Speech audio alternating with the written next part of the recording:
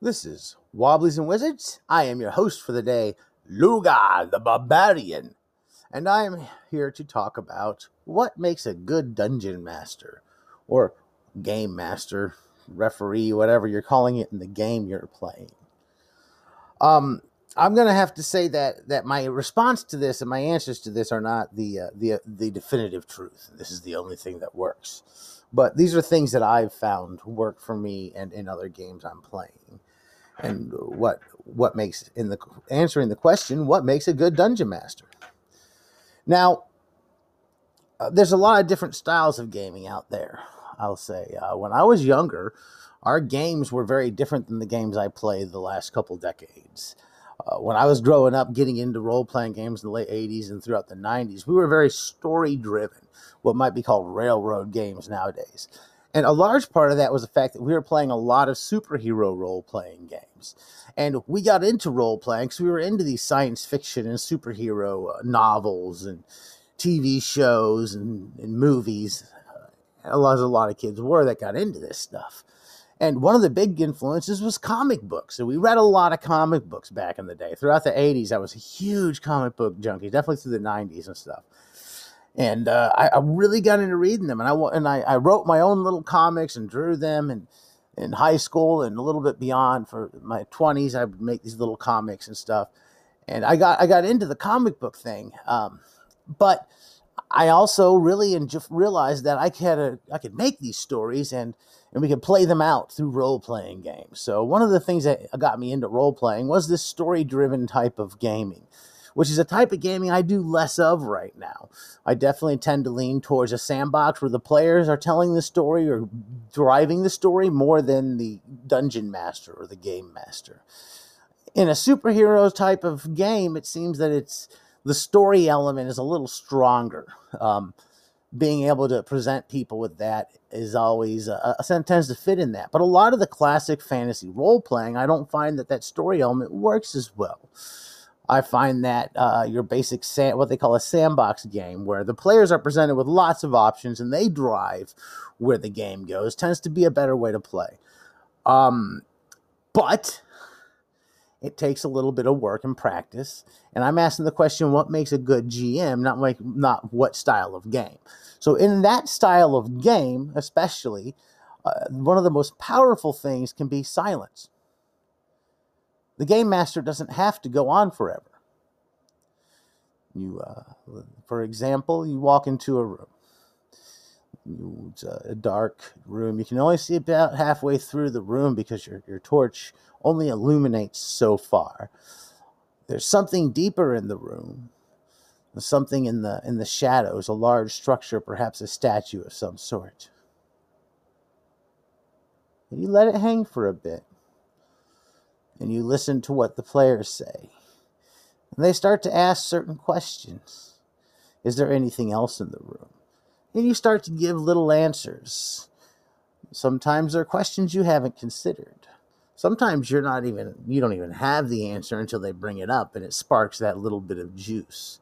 And sometimes you just listen as they start to formulate plans and their imagination goes wild. They start to look for things they suspect might be in there. Sometimes they're right. You didn't know it before they said it, but you said, yeah, that's a great idea. Why not? And you listen to the player. So sometimes silence can be the best. As you're sitting around the game and the table playing and a bunch of players are just listening to you narrate, kind of like I am now, being quiet for a moment gives them time to process and gives them the opportunity. There's the uncomfortable silence. And the uncomfortable silence, sometimes people want to break it up, and sometimes they don't. But a lot of the times they do. And you look at them, well, one of the good things about playing in person at the table is being able to give people those direct eye contact looks. Being able to read them and see where they're at. Let them know that it's okay if you speak up. It's probably your turn to talk now. The dungeon master has brought you here. He's not going to hold your hand. You're going to have to do the exploring. So sometimes silence is one of the biggest tools as a dungeon master I use. As a dungeon master, I think the biggest goal of a dungeon master is to make sure the group is having fun. It's not for me to make sure that I tell a story that I have crafted so perfectly and the ideas of mine are great. Because sometimes my ideas aren't exactly what they're into, but they can show me what they're into. I can follow their lead. Take my hand and show me where this game is going. And while it's happening, while I'm quiet and as the players pick up with the game and start discussing amongst themselves, plotting and planning, I watch the group and the dynamic, and sometimes I'll interject. I'll see that one person, especially when you have a table full of men who have played a lot. And there's a woman sitting there who's perhaps one of her first times playing, or she hasn't played as much. I've seen this a lot, and you have to kind of say, ho, ho, ho. Guys can take up a lot of space. You say, oh, hey, you. What do you think? How do you feel about this? Or perhaps I have to interject there and kind of like shake up the dynamic of who is speaking, who's not. You might have to say, hey, Bill, can you hold on a second? Let's check in with so-and-so, Lindsay, let's say. And let's see how Lindsay feels about this. What do you think? So sometimes it's a matter of trying to make sure there's space for everybody at the table and being aware of the space you're taking up and the others, and being able to create an experience where everybody's able to participate. Everybody's included. And having fun at the table might be that there. That might be your biggest job as DM, is making sure everybody feels comfortable and is included. And I've had plenty of moments like that in games. So as a DM, I say my biggest job is to make sure people are having fun. And I have to be able to read that room. And while we're doing something, if people aren't into it and they're not feeling it, they can take me into what they're feeling and what they're into. I just have to listen. Listening to others is a good skill. One of the things is, I think if you've been listening to this, you know I've organized a lot in the past. And one of the elements of organizing is doing one-on-ones. Sitting down with somebody. And this is the process of, let's say, agitating in a workplace. And one of the biggest things about agitation and doing a one-on-one isn't that you're talking to somebody trying to sell them. It's that you're listening to the other person speak, and you're trying to get a feel for what the other person wants, what the other person needs, where the other person's drive is, and what makes them invested in whatever it is you're organizing. Gaming is a lot of the same way. You got to listen to other people and hear what they're saying.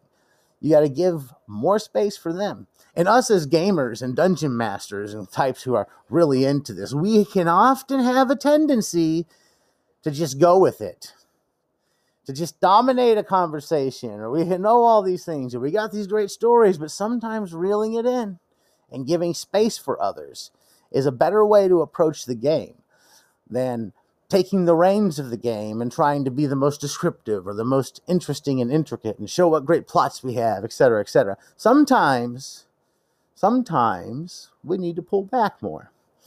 So today's episode is based on or inspired by a Twitter post that I responded to just a little bit ago. By the time this comes out, it'll have been a day or two because I record these ahead of time. But this Twitter post was pretty much asking, what is it that makes a good game? And I started thinking, what makes a good game? Or what is the purpose of the DM? And the purpose of the DM, my initial answer is to make sure the players have fun. And they asked how do you do that? And I thought about it for a minute. I said, yeah, that's it. Giving space for others, making sure everybody has a place at the table and has a say, seeing who is and who isn't engaging, and being able to read that room. So personal, like social skills, just being able to interact with others is a good skill to have when you're running a game. And if you don't have great social skills, you can learn those, you can practice those, you can notice things that you're doing. Pay attention to how much you're talking and how much others are talking and how much space you're giving them. That's a good life skill just to have, period, when you're interacting with others. Today of internet, we tend to all be on the internet pushing what we know and stuff like that. You know, everybody has all the answers and plenty to say, but very few have space to listen. So what makes a good DM, or what's the purpose of the DM in a game, is to make sure everyone's having fun. And one of the keys to that is silence and listening. Little ironic that I'm saying that the key to that is silence and listening here on a podcast where it's just me speaking and there's nobody else responding. But I'll just leave it there. You all have a good day and keep those dice rolling.